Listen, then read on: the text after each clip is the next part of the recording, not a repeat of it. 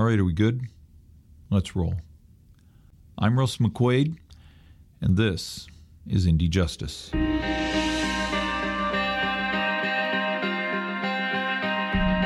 Season 1. It begins with Angie Barlow, a young Indiana woman from a college town. Her family says she wasn't cut out for higher education, but she learned a lot in a life that was cut tragically short in Indianapolis. It took nearly a month from the time she disappeared in the fall of 2016 for the rest of the city to notice, as we reported on Fox 59 News. The nightmare started on October 26 when Angie went out with some friends to a party and has not been seen since. She just said, "Moms, I don't want you to freak out." She said, "But I think we have a problem." She said, "Sis didn't come home last night."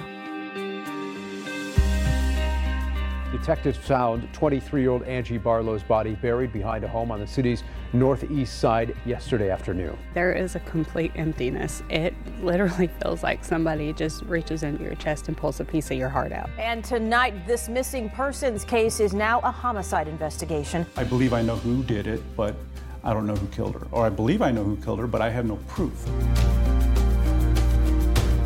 She's not just a number. She's not just a statistic. She was my daughter.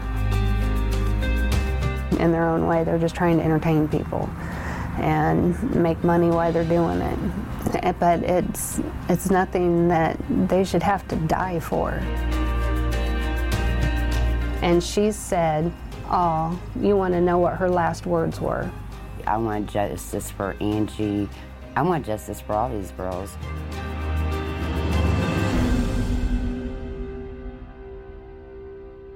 This episode of Indie Justice contains strong language. It was a few months ago I started receiving some disturbing inquiries from our viewers in Indianapolis, and some tantalizing speculation from cops. Was there a serial killer working the east side of the city, murdering young women? I keep a fat file on the left-hand corner of my desk in the Fox 59 newsroom. It's within arm's length for easy reference. It's full of police reports, coroner's findings, press releases, probable cause affidavits, details about every murder in Indianapolis, and even some other suspicious deaths. Next to it is another pile of paperwork, phone messages, emails, letters from prison, notes from home, every one of them asking me to look into an unsolved murder or a cold case homicide. Every day I read these files enough so eventually all the names begin to stick in my mind. So that when the mom of a slain woman from the southeast side told me her daughter's story and about all the other dead relatives and friends she knew, I wondered who and what's killing the young women of Indianapolis. It begins with Angie Barlow. It was a dry day and a wet spring when I went to a park on the south side of Muncie to meet Angie Barlow's mother, Christina Kramer. Did she ever come to this park when she was a kid? Yeah, she came here several times. And her best friend's sister just lives right over there, too. So she did. She spent a lot of time over here. Angie was born in Denver, Colorado, and we had moved back to farmland when she was about almost 2. And then ended up moving to Muncie shortly after. We have four daughters. 4 girls. Where was she in the pecking order? She was the oldest. Okay. So she was the queen bee. Oh, yeah. She was queen of the roost. Oh, God, yeah. So what was it like being the queen of the roost for 3 other girls in your house? They all looked up to their sister. She was like little mama to all of them. Angie lived with her family in a little house wedged between an open field and a church perched on the edge of a massive blacktop parking lot. The day I went to Christina Kramer's house, there were 2 cars parked on the gravel out front with stickers in the back windows that read, "In memory of Angie Barlow" and hashtag "Bring Angie Home." Our visit was almost 2 years to the day since Angie's body was found. She went to Southside High School. How far did she get? She actually dropped out her senior year with about 2.5 months left to go. How did that happen? Because I had baby sister. Angie was a very headstrong, stubborn, independent young lady. She wanted to do things the way she wanted to do things, and she didn't like that there was rules after she turned 18. And part of the rules was you need to be home by this time, you're still in high school. And she didn't much care for that, so she moved out. But me, being a mom, all I wanted for her was for her to get that high school diploma. I was really frustrated with her over it too, because she knew that was, I always told her, if you never do anything, at least have that high school diploma. You need that. All through middle school, she did sports, and she was an amazing athlete. She did the shot put in track and field. She broke her own school record 5 times. She played travel softball, and there was teams around the state that wanted her to come and catch for them. She was an amazing catcher, and she was an amazing batter. There wasn't a sport the kid couldn't do. Basketball, she was a school hoop shoot champion. She hit 44 free throws in 2 minutes. Yeah. And then bowling. She bowled all through high school, and she went to state with her team 3 out of the 4 years that she bowled, I do believe. And she's actually in the Bowling Hall of Fame for a Star of Yesteryear for her accomplishments through high school. What was it that at that point, made her decide that I don't have to do this anymore? I think it was a little bit of everything. She all through, I kind of felt a lot like maybe it was my fault, because all through middle school I pushed her, and it was like, okay, you need to do this, stay focused on this. And, I pushed her into the sports, and because, I seen how good she was at things, and I wanted her to know how good she was at things. And making her keep her grades up. And then she went to high school. So Angie's going on 19. She quit high school with just 2.5 months to go to get a diploma. I mean, she can see the goal line from here, and she just walks off the field and quits. Suddenly, she's a young woman in Muncie, Indiana, with an 11th grade education and in sore need of a plan B. So's her BFF, Tracy. And after a little bit of time out on their own, they both moved back into Christina's house, but with a hard and fast rule that if they violate it, it's a deal breaker. Christina says, get your GED, a general equivalency diploma, or you got to go. I said, I want you guys to make something of yourselves. I want you to do something with yourselves. And so they did. They went and got their GEDs. and they both thanked me later for it, too. So she makes it down to Indianapolis. What type of jobs does she get when she arrives? When she started dancing, when she moved to Indy. Okay. And you were probably thinking, well, I should get a job, but I wasn't thinking that one. Yeah. Yeah. I didn't like it. I mean, obviously, I don't think any parent wants that. She was 23 when she was murdered. Well, how old was she when she got there? She was almost 19 when she moved down there. So what is that phone call like between a teenage daughter who, last time you saw her when you packed up the car, goodbye, honey, good luck in Indianapolis, tell me when you get a job, and then she calls you back however long later, and you go, did you get something? And you said, yeah, I'm dancing at Club Rio. How does that conversation go on? She never really brought it up. We just kind of figured it out pretty easily. But, and I told her, I said, isn't there anything else you can do? I said, there's other jobs that you can make money. You don't have to dance. And unbelievably as it was, she actually liked what she did. She wasn't one of the dancers that had to go out and get drunk or, be doped up to get out and do what she did. She did it because she liked it. But we hated it. I mean, absolutely despised it. She would do pole competitions, and at some point she even started teaching pole classes, pole dancing to people, which, was something that she had actually talked about starting her own business up and doing that.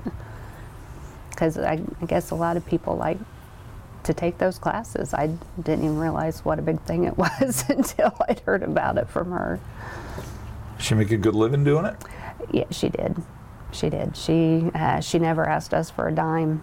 She paid all of her bills. She made her car payments. She took vacations, she traveled, and she did it all herself. Did she ever talk about her concerns of it, or at some point did she ever just go, I'm getting burned out on this, anything like that? She was there at the end. You know, she had discussed with some people, and she had talked to us about it as well, going into finance. And did she ever express to you concern, or could you ever sense that she was, while she was maybe talking about getting out of it or owning her own business, that she was less than enthusiastic with the types of people she was either working with or meeting? Yeah, she had expressed a lot of concern about some of the people that she had came across, you know, doing what she did. But she would also say that she understood what she did for a living, and she knew that she was going to run into people like that, especially in her line of work. And here's where the connections begin to get a little weird. This is why I call this story, It Begins with Angie Barlow.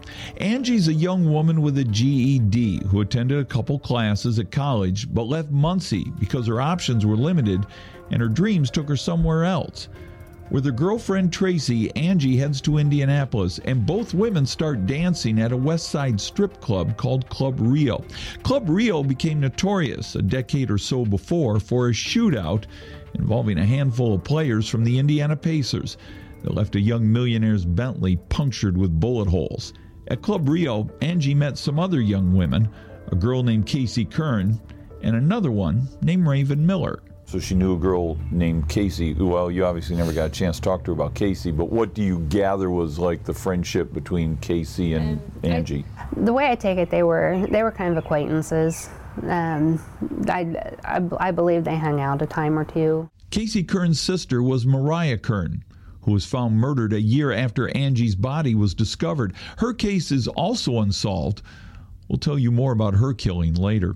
In October of 2016, Christina said Angie took a vacation to Florida, came home, and she said she needed some money.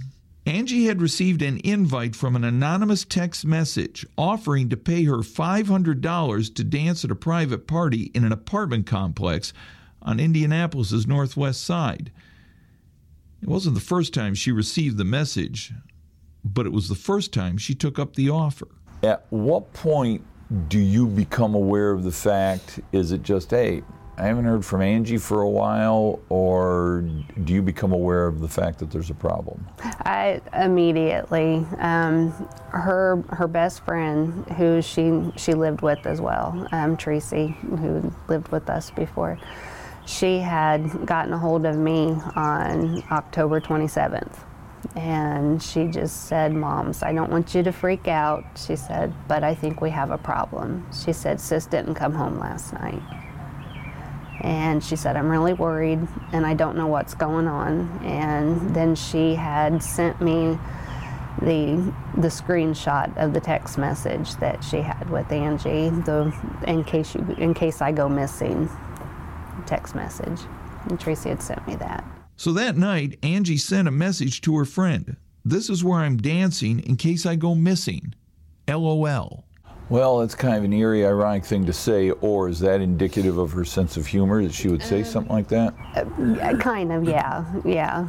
That was something that I believe that she had done before, hey, in case I don't come back, this is where I'll be. Or, just letting people know, letting somebody know where she's going to be, but not really putting too much into it. Christina's seen her daughter's "in case I go missing" text. And there was also a Snapchat message at 11:45 p.m. on the night of October 26th from Angie, indicating she was at the party and everything was going fine. Christina thinks the Snapchat selfie was shot in the bathroom at the apartment where Angie was dancing. There was a smile on her daughter's face. That's the last time anyone ever heard from Angie Barlow. Tracy called me October 27th. I called the police station October 27th, and I had asked them how long do I have to wait to file a missing persons report. And they told me that you don't have to wait a certain amount of time. They said you can file one at any moment. And I said, okay. And I started off by, I just freaking out. I'm calling the hospitals. I'm trying to find her. I'm calling her friends. Keep calling her phone repeatedly. I'm calling tow companies. Even as much as it killed me, I called the morgue. I was calling jails. I was calling everything I could think of. I even called the phone number to the person who's seen her last. That would have been with the text messages? Yes. Yeah. Did you ever get an answer? Yeah. Yep. She had called me back, and she said, she's like, "This is Nicole, did you call this number?" And I said, "Yeah, I'm looking for Raven." She said, "Well, this is Raven." Raven Miller was a dancer Angie knew from Club Rio. Angie knew Raven's boyfriend, too. She said, "Well, this is Raven." And I said, "Okay." I said, "I'm looking for my daughter. Where is she?" And she said, "Well, who's your daughter?" And I said, "Angie Barlow." And she said, "Well, I don't know who that is." Angie went by a stage name of Diamond. So I said, "Well, how about Diamond? Does that ring a bell for you? Do you know where she is?" And she said, "Oh, yeah, Diamond, yeah, I know who that is." She said, "No, she left here last night." So Raven Miller admits to Christina Kramer that she saw Angie early on the morning she went missing. But Miller says she just doesn't know where Angie went. She said she left about 3 o'clock in the morning after she got a phone call. And so I continued to try to get a hold of Angie. Still never got a hold of her. And so I went down and filed a missing persons report. While there's no time limit that you have to wait to file a missing persons report, there are vacations for detectives.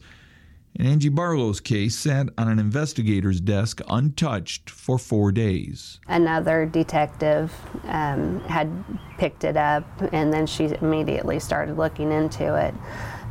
We had told them that we went to where she was last seen at and that they did have video surveillance, but they wouldn't let me have it and they wouldn't let me see it because I wasn't an officer. How did you find out where the last place she was at?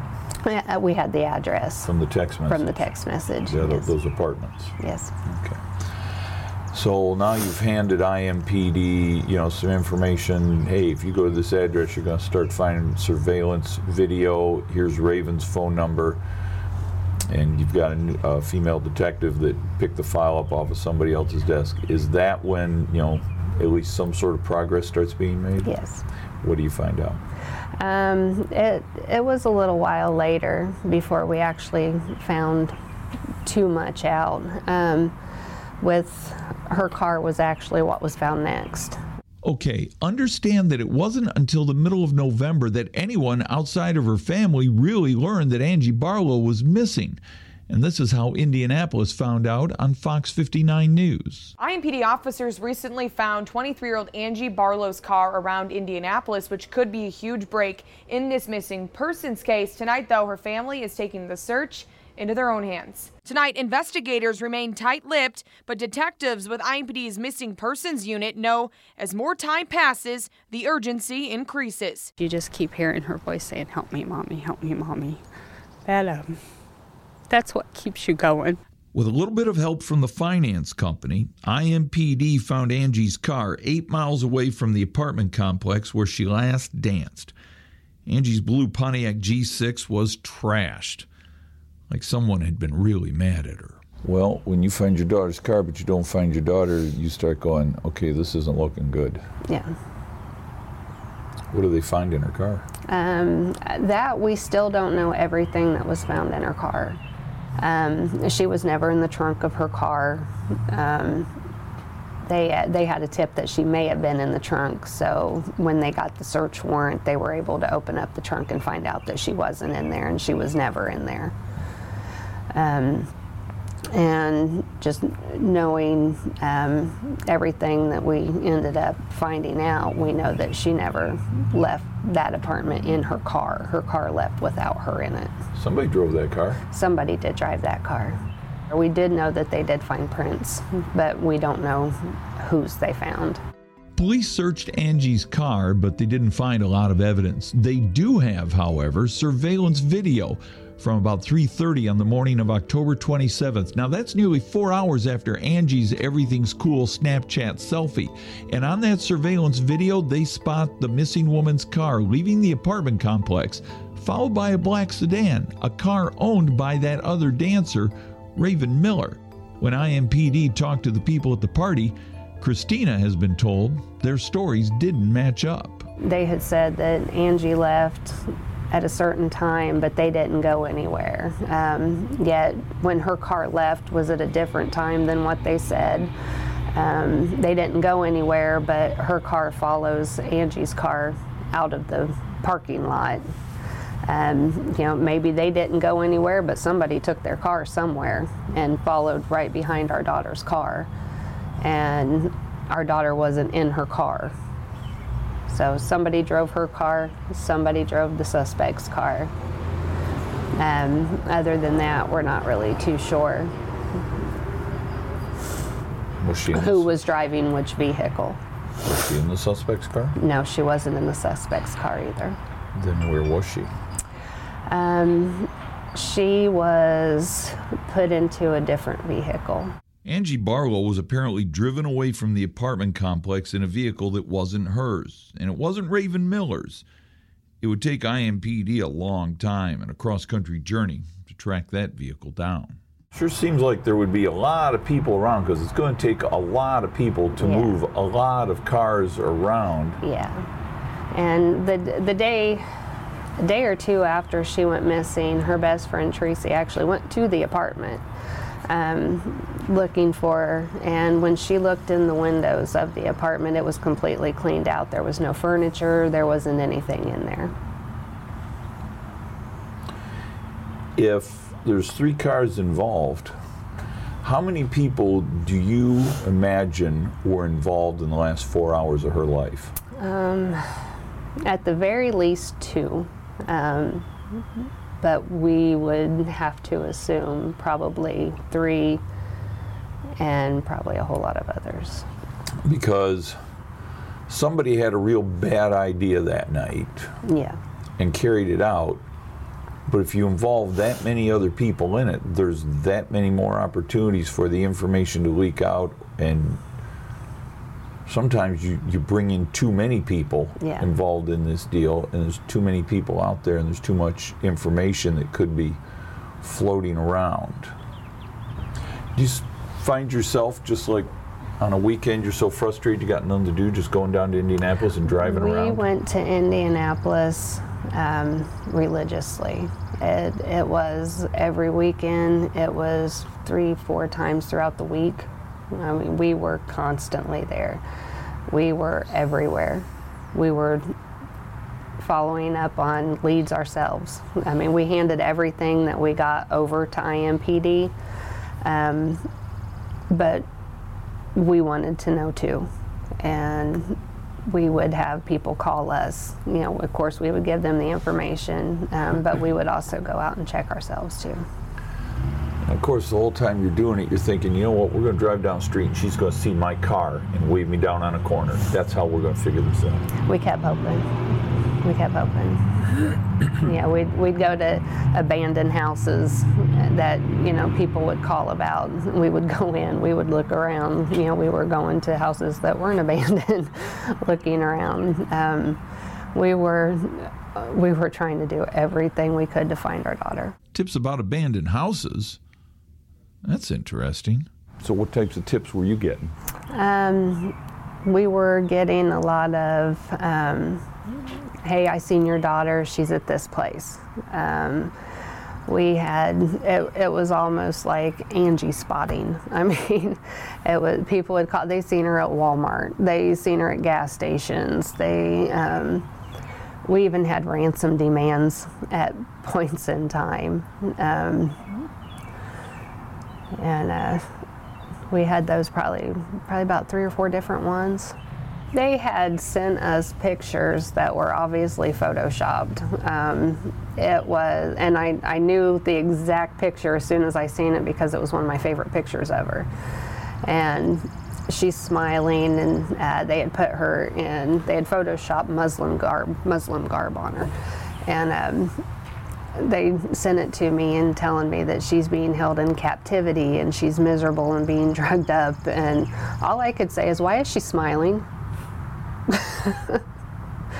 And you know, they're telling me that they're going to blow her up and scatter her body over, you know, thousands of miles, and it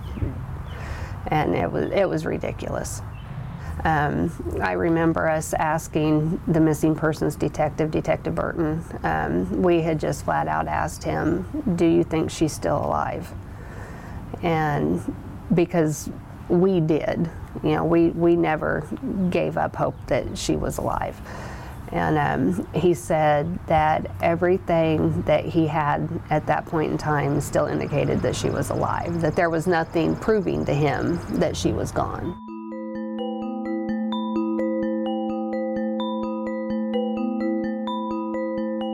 During the next 8 months, IMPD missing persons detectives kept working the case, grilling Raven Miller and her boyfriend about what went on the night Angie Barlow disappeared. The cops knowing what they knew and suspected, but unable to prove it. There was even a false lead that traced back to Angie's hometown of Muncie and a dude who called himself Machine Gun Shake. There was a huge thing that she possibly could have been sold into human trafficking because of a lot of evidence that they had and people that had made different phone calls. And there was a known trafficker in prison who had actually made a phone call about Angie at one point, which, I mean, that in the end, that turned out to be nothing. But at the time, you know, it was something we had. It was something we could go on. Did you ever talk to Raven again? Yes, I did. Remember, Raven Miller answered the phone the day after Angie disappeared when Christina called the number the private party dance invitation came from. She called me in January of 17. I was sitting in a training class for work and my phone rang, and of course I had a missing child. Every time that phone rang, it was answered. And she told me who she was, and she actually went in to tell me what a great person she was and what wonderful things she does and things she owns and how much money she has, and you know, definitely thought highly of herself. And did you tell her what you thought of herself? no, I wanted to. Did you ask her again, where's my daughter? No, because I knew she wasn't going to give me a straight answer. And over half of what she said, I knew everything was lies. She was trying to convince me that when Angie first went missing, that after that, she had gotten sick and went to the hospital, and she didn't go missing herself, but we knew where her and her boyfriend were. They had left Indianapolis for a little while and went and stayed with some relatives somewhere else. Think about that. What would you say to the person who you know in your heart knows what happened to your missing daughter? Why are they calling you? What would you expect them to say? Sometimes when the suspect calls up, they're also pumping you for information to find out what you know, and they're trying to keep tabs, and so they go. So it's a real cat and mouse game where you make a move and they make a move, and then you make a move, and then they make another move, or they put a feint out there to see if you're going to bite at it. Yeah, I even gave her the good old, if you need anything, you give me a call. And but the minute she called me, I knew, especially when she had made a comment, because I had asked her, I said, what did you and Angie talk about? And she said, oh, you want to know what her last words were? That was her exact phrase. Oh, you want to know what her last words were? Why would somebody make a comment like that if they didn't know something. I'm assuming you were either stunned or you didn't want to let on what a stunning thing it was, so you kind of played dumb and said, Yeah.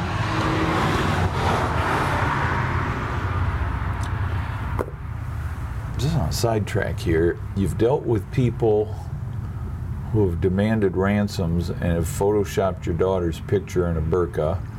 You've talked to the woman who set all this up and she says, you know, you want to know what your daughter's last words were. You've already turned yourself into an amateur detective.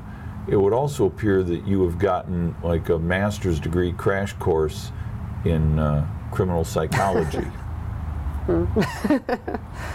What have you learned about people that are involved in something like this? You just don't trust anybody. You really don't. It's almost like we've learned how not even to have emotions anymore. You know, there was a lot of things that, you know, our head would tell us one thing, but our gut was saying no, you know, or, you know, and I've always been one to trust my instincts. What were your instincts the day you got the phone call and they said, hey, why don't you come down to the east side of Indianapolis? We think we might have found something.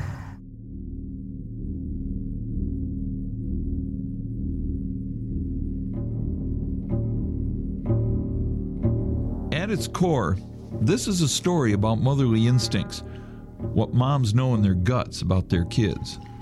That day, when Christina Kramer's motherly instincts would once again need to kick in, was June 20th, 2017. This is what Fox 59 viewers heard that day. Police haven't released the victim's name yet, but again, our sources do tell us that this investigation is likely connected to the October disappearance of 23-year-old Angie Barlow. Her family tonight, including her mother, are hoping that that's not the case.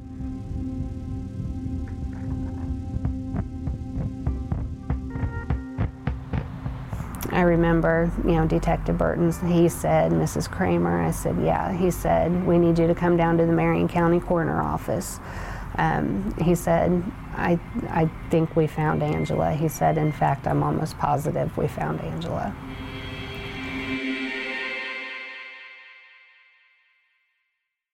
The search for Angie Barlow was over, but the hunt for her killers was about to kick into high gear. Why did somebody want to kill Angie Barlow? Well, there are a couple theories out there. In the beginning, we started with a question. Is there a serial killer preying on the young women of Indianapolis? Our investigation didn't result in the answers we were expecting, but sent us off in a direction of something that might be more random and even worse. Young girls dropping dead left and right. Nobody gives a shit. I want justice for Angie. I want justice for all these girls. Coming up on episode 2 of Indie Justice, it begins with Angie Barlow.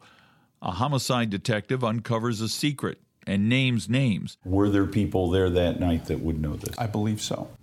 Yes, there are other, I guarantee you there are other people in it. While a mother grieves and pushes on. You ever hear Angie's voice? I do. And it always says, Mommy, don't give up. And I won't.